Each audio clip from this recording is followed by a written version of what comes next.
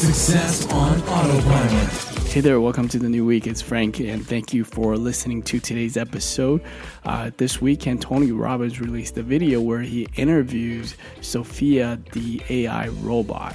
She's an actual physical AI robot with an actual body and a head and all of the human look-alike features, and she essentially is made by Handsome Robotics. And in this interview, Tony asked some tough questions, and she was able to respond fairly quickly and have a fairly conversational experience with Tony.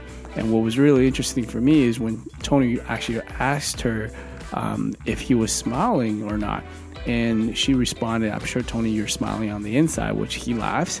But she does have a technology to actually recognize human emotions on their faces, and also emotional responses like hand gesture or body language. So she's able to kind of understand you from that perspective. And, you know, a lot of our communication comes from body language. So that's another way these machine learning technologies is evolving, right? Which creates a lot of controversial debates among artificial intelligence. So we're not getting into that in this flash briefing, but I highly encourage you to watch this interview and just kind of have a laugh and think about what went on in this interview. So thank you for listening, and I will speak to you tomorrow.